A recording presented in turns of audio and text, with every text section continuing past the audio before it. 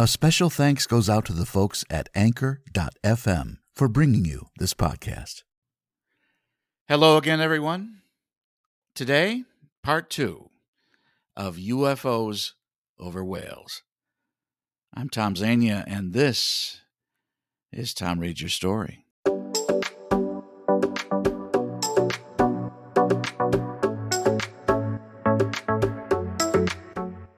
Coming to you almost live, it's time once again for Tom Reads Your Story, the #1 spoken word podcast on the web for audiobooks, social media posts, current events, and just plain whatever. So let's start the show. For the next half hour, I'll be your host. I'm voice actor and podcaster, Tom Zania.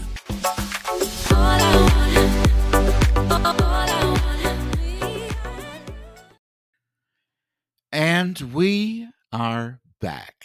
Welcome back, everyone, to another episode of Tom Read Your Story. I'm glad you're here. So listen, what do you think about all this stuff? You can communicate with me. I'm not some weird thing up in the sky that nobody can figure out. You can communicate with me. You can send me a message. It's right there. It's right there when you listen to the show. Just say, hey, Tom, this isn't for me. Or, hey, Tom, this is really kind of cool. It's, in my opinion, I think this is really a very well-written, first-hand experience piece about something that people have been following for quite a long time now. The thing of it is, the whole UFO study has been around since like World War II or just after. After World War II. And there were also there's something about fighter pilots saw groups of these things. I think it was during World War II. And anyway, it's not going away. And we have finally got military video that has been put on national news, instead of some weirdly produced film clip that you would see on YouTube. And there's a lot of that on YouTube, which is unfortunate because I really like YouTube. I really do. I think it's one of the best websites on the internet. But unfortunately, there's a lot of garbage on YouTube that you can tell is made by people that are kind of out there and people that, are just making up stories, basically. So anyway, I hope you're liking this. I hope you're learning something from it.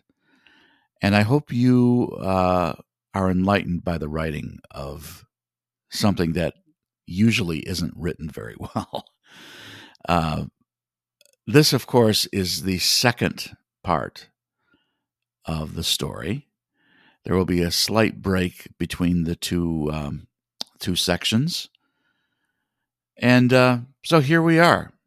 This is part 2 of UFOs over Whales.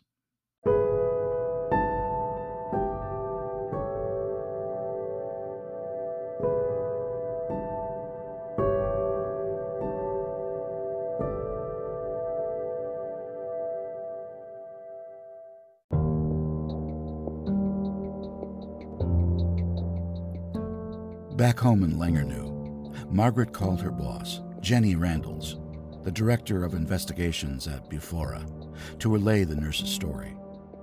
To Margaret's surprise, she learned that it was not the first time Randalls had heard about the Berwyn incident.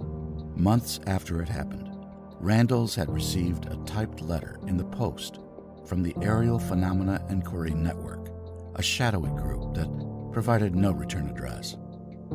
It read like a parody of bad spycraft. Tall, humanoid aliens traveling in a flying saucer had landed in North Wales on 23 January, it claimed, and APEN was preparing to share their case report. A cassette tape accompanied the letter, which played a bizarre medley of Nazi marching tunes, excerpts from news broadcasts about UFOs, drunk-sounding Welshmen, and an American voice who claimed to be the supreme commander of APEN. Whoever was behind it styled themselves as a group of top-secret neo-Nazi alien human emissaries, and it was simply too bizarre for the UFO community to swallow. When APEN started making personal threats against Randles and other ufologists, she wrote them off as callous crackpots and dismissed their reports as nonsense. Alarmingly, Pat's testimony gave APEN's claim that aliens had landed that January night new significance. Citing Margaret's interview with Pat, Randles wrote a colorful article for Bufora's magazine. The nurse's testimony was hugely significant. She was a pillar of the community whose word would not be questioned, someone who was used to keeping a calm head in a crisis. Besides all of that, it wasn't just the nurse who'd seen the object, but her two daughters as well. There was even evidence of a cover-up based on Margaret's notes. On the way down the mountain, the nurse and her daughters had been stopped by soldiers who insisted they leave the area immediately. It was an incredible revelation. The resulting article was shared widely by UFO enthusiasts across the country and set light to a powder keg of conspiracy theories and accounts of alien bodies littering the mountainside. It was the 90s, and Britain was heading for UFO mania. The X-Files set people's imagination ablaze, and television newscasts showing amateur footage of strange lights and shapes in the sky held viewers in thrall. The Berwyn incident, cynics wrote, was something Britain's ufologists had been longing for. Finally, they had their own Roswell, complete with state cover-up. Margaret sent Randall's article to Pat, who called her back in a state of agitation. It is well known among those who report for a living that publication of details revealed in an intimate interview can send a once-willing witness into a panic, even causing the witness to recant certain facts in order to avoid further attention. But contrary to what she was sure the nurse told her, Pat insisted she had seen no one on her way home that night, and she demanded Margaret correct the article. Margaret did not own a tape recorder and kept only brief notes, but these appeared to back up the claims made in the article. That the nurse said she had seen soldiers that night. But then a different thought crept into her mind. Was old age dulling her senses and costing her mistakes? Her usual confidence gave way to self-doubt. Why could she not remember things correctly anymore? Perhaps society was right in overlooking its oldest and most experienced members, in allowing old age to be defined by its youngsters. She decided to contact the younger researchers who'd been with her to ask what they recalled. To Margaret's relief, one was adamant that the nurse said she had seen soldiers. The other, who suffered hearing loss due to his days as a DJ, hadn't heard much of the interview to begin with. No, Margaret was sure Pat had told her about the military men, and so a new possibility dawned on her. Could the police or Ministry of Defense have told the nurse to keep quiet after the article came out? Ever since the 1940s, ufologists, who once included members of the House of Lords, have believed that secret political powers would do anything necessary to conceal the truth. Reports of men in black went back almost as far as the flying saucer story itself, and Margaret had reason to believe that these hidden powers had spent decades systematically silencing witnesses of UFOs and other paranormal phenomena. Soon after, Margaret was in a shop photocopying an artist's impression of the UFO Pat described on Cadair Berwyn, when the woman behind the counter seemed transfixed by it. The woman apologized for prying and explained that she, too, had gone to the Berwyn Mountains that night and had seen precisely the same reddish, well-defined object sitting on the mountainside. Not only that, her car had been turned back by a police roadblock. Encouraged, Margaret hired a community hall in the town of Bala and stuck up notices on wooden telegraph poles to alert people to her inquiry. What happened on that night in 1974? Back in the 60s, she had appeared regularly on the UFO public speaking circuit. This community hall was far smaller than the venues she was used to, but that didn't make it any easier. She was exposing herself, standing up in front of a hall packed with farmers and agricultural workers, retirees, and the children of late relatives who claimed to have seen something that night. There was a hush as Margaret, the small but commanding UFO lady, addressed the room. She spoke of the significance of the case and encouraged people to tell her what they saw that January night 20 years earlier. Suddenly, the room was abuzz as people stretched their hands up and jockeyed to speak over one another. Out of their mouths spilled stories of military convoys roaring through the area around midnight, cars backing up on the mountainside trying to catch a glimpse of the UFO, and strange red lights elsewhere. One gentleman, an amateur astrologist, had written a detailed description of a reddish-orange orb in the diary at the time. One gentleman, an amateur astrologist, had written a detailed description of a reddish-orange orb in his diary at the time. The barmaid in a local hotel recounted how glasses had flown from the shelves, and that the next day, taciturn strangers in dark suits had checked in for a whole week, spending every day up on the mountain. Overwhelmed and struggling with the Welsh accents and unutterable clusters of consonants, Margaret asked people to write their contact details so she could conduct proper interviews. In the weeks that followed, almost every day, the postman would deliver a handwritten letter from someone who'd been at the meeting or heard about the UFO lady. Out of fear, perhaps, many of the authors chose to remain anonymous. A few had stories that Margaret found difficult to square.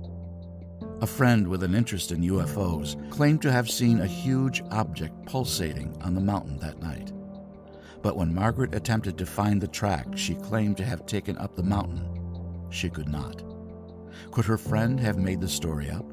The retraction about Pat having been stopped by soldiers on the mountain damaged Martin's professional standing, and she could not afford to make another mistake.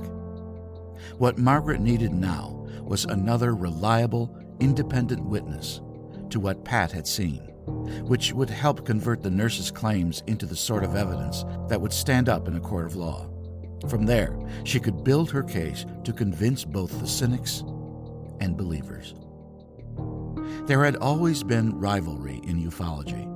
Margaret recalled the time when a colleague had given a biting description of her as a middle-aged housewife repeater, a derogatory term to imply someone lacks credibility, even though she was just a young woman at the time. But these days, it felt dirtier and less supportive than before. Once, when Margaret expressed her concern to a prominent ufologist that he had misinterpreted a number of documents she had given him, the ufologist threatened to visit her and beat her to a pulp. Unperturbed, Margaret continued her work. She approached police and military sources about the Berwyn incident and acquired a copy of the police report from the night, but it revealed little of significance. At the same time, a number of cynics, or debunkers as they are commonly called, had been attracted to the case and wanted to dispel all claims of paranormal activity. The mainstream media repeatedly showcased these cynics' opinions while excluding researchers like Margaret from the debate. In later years, one of Margaret's friends and allies crossed over to the other side to publish a book with the renowned debunker Andy Roberts called UFOs That Never Were. Chapter 8 was dedicated to the Berwyn Mountains. A British Roswell? Roberts, a prominent voice in UFO circles, was a formidable researcher who spent years trying to disprove UFO stories and was now acquiring documents relating to the Berwyn case. Just as Margaret believed firmly in the possibility of alien intervention, Andy did not. Andy is a youth worker, historian, and author with a cropped white beard who bears more than a passing resemblance to the aging rocker Sting. He had discovered psychedelic drugs in his youth, and his experiences had led him to conclude that there was a far greater gap between reality and perception than we realize.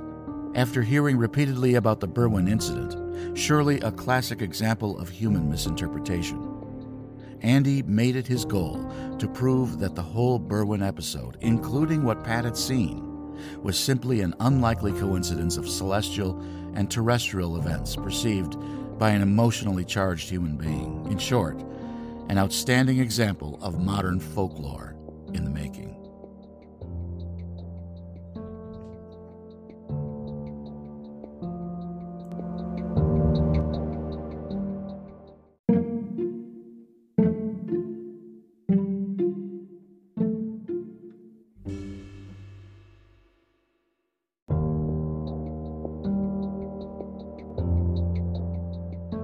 As Andy commenced his work, a potentially explosive break crossed Margaret's desk in 1996. A known source passed along information allegedly collected from a retired, high-ranking military officer who went by the pseudonym James Prescott. The officer, Margaret's source claimed, had been deployed to Landerfell, Pat's village in North Wales.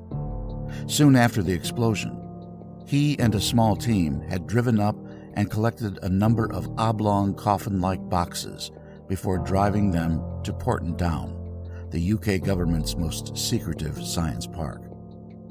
There, scientists had opened them. Inside, Prescott had seen 2 dead aliens who conformed to the description of those seen at Roswell in New Mexico: small, thin, humanoid beings with skin covering skeletal frames. These beings are known as Greys due to their skin color and account for over 40% of reported alien sightings in America. Margaret had misgivings about the information the source was feeding her. The officer was refusing to meet in person. He refused even to provide his real name, and aspects of the story didn't add up.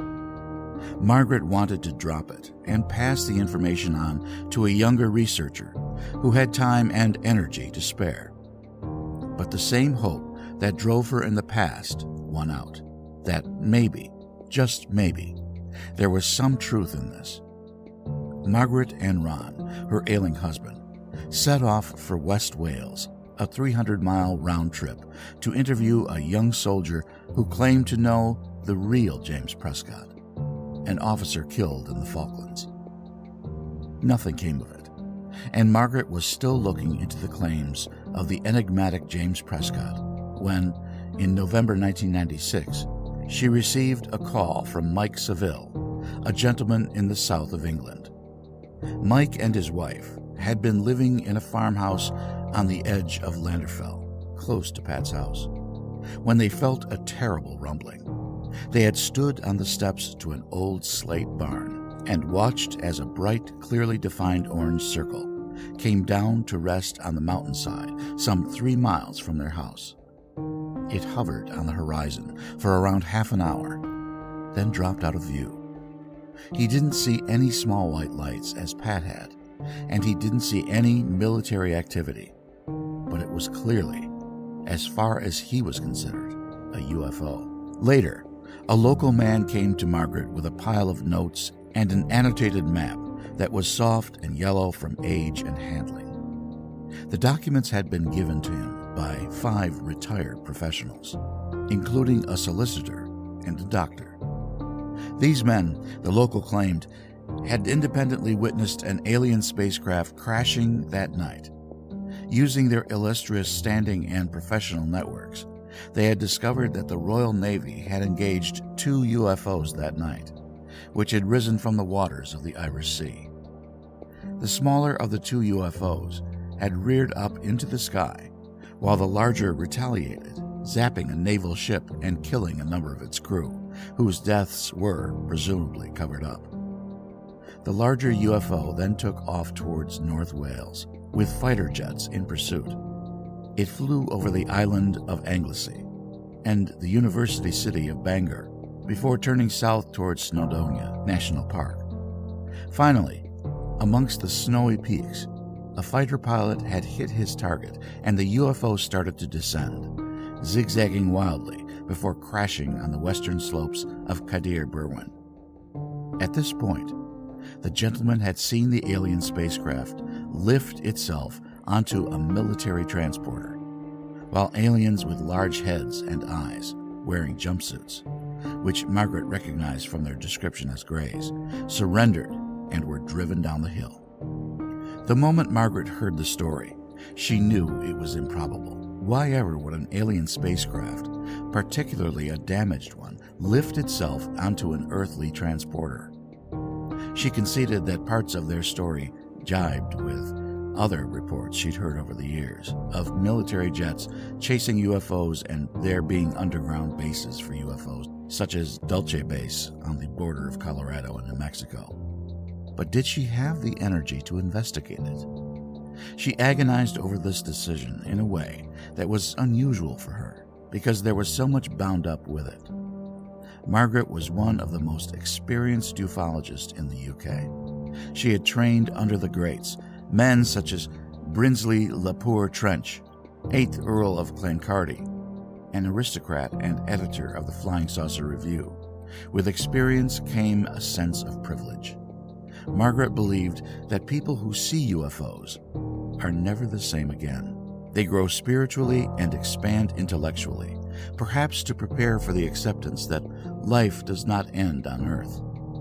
It was a gift that she cherished and did not want to let go of. She was flush with confidence, but at other times, doubts crept in. Her husband was now in a wheelchair and could not drive long distances. Could she ask him to drive her again after the last failed trip? She was also unnerved by how much disinformation surrounded her. False claims abounded, and hoaxers went to great lengths to trick people like her, whose principle of dutifully following up every lead left her vulnerable to tomfoolery and propaganda. Meanwhile, more alleged military sources contacted her, claiming they too had seen or heard of aliens being retrieved from the Berwyns and taken to government facilities. The theory that a spacecraft had crashed was getting more and more attention in the specialist UFO press. The internet was emerging as a tool for research and publication, and the field of ufology was in rapid transition.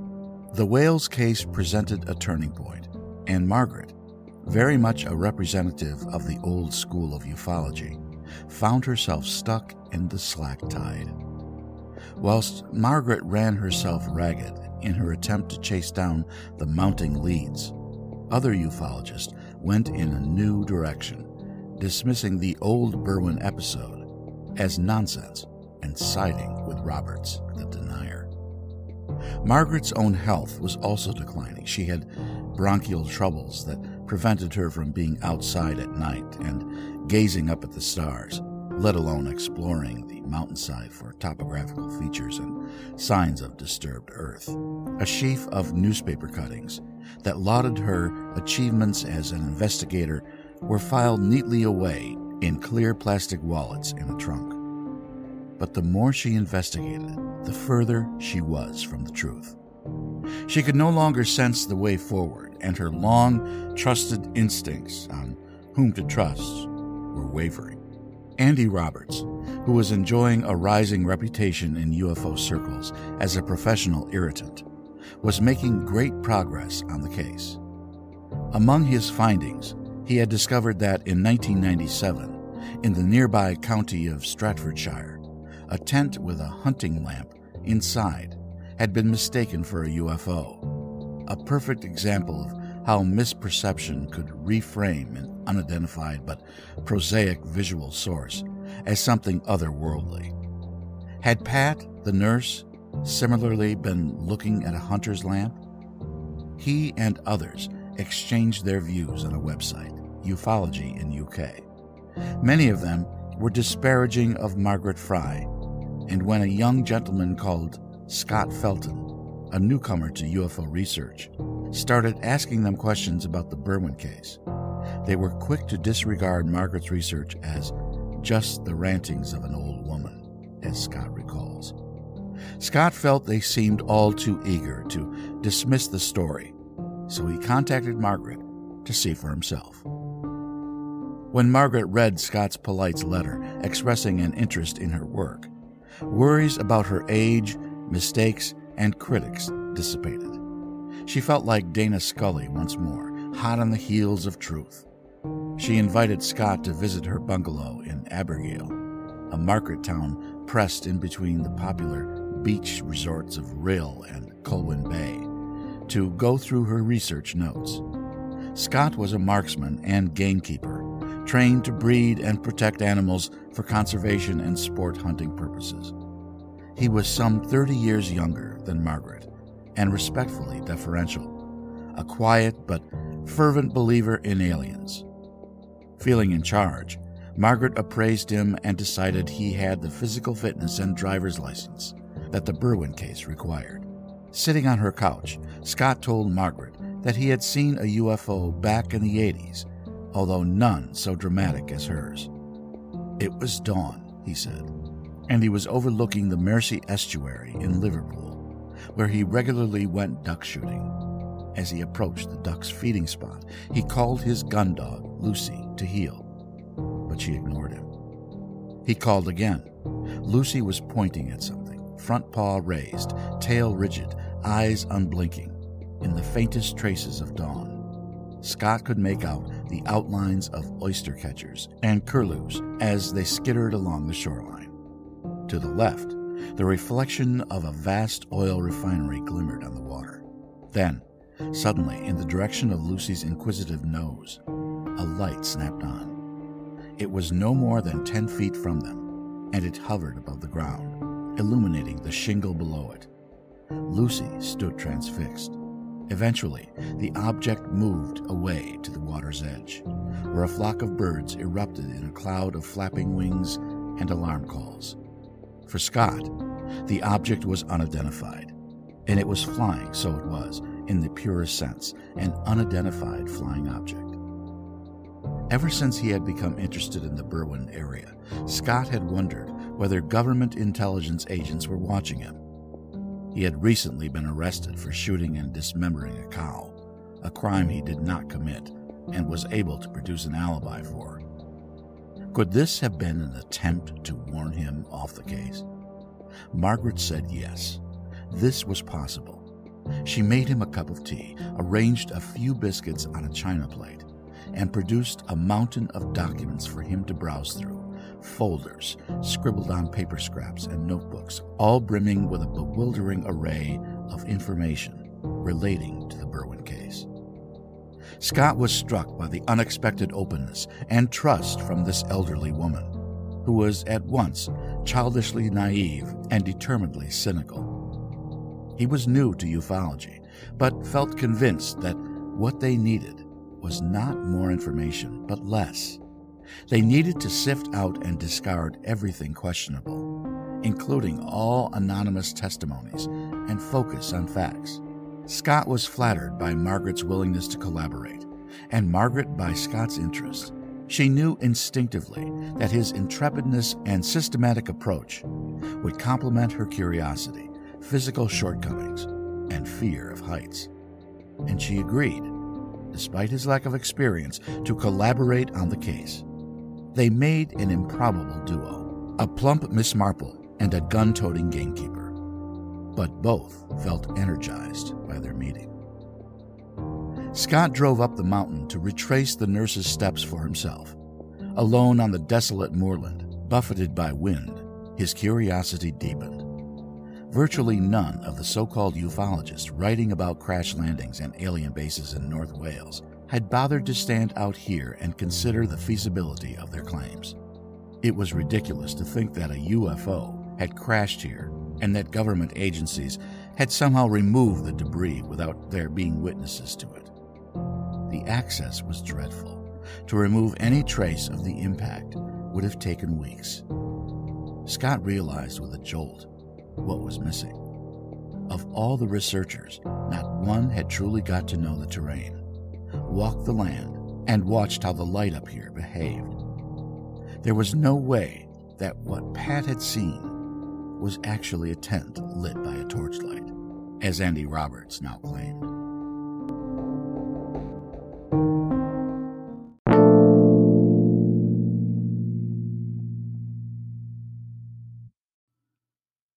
And that was part 2 of UFOs over whales. Hope you enjoyed that today.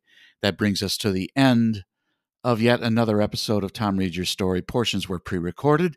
Please tell your friends if you enjoyed your visit today, because we're always looking for new ones. Thanks, Anchor.fm, for this opportunity. I greatly appreciate it. Take care, everyone. Bye now.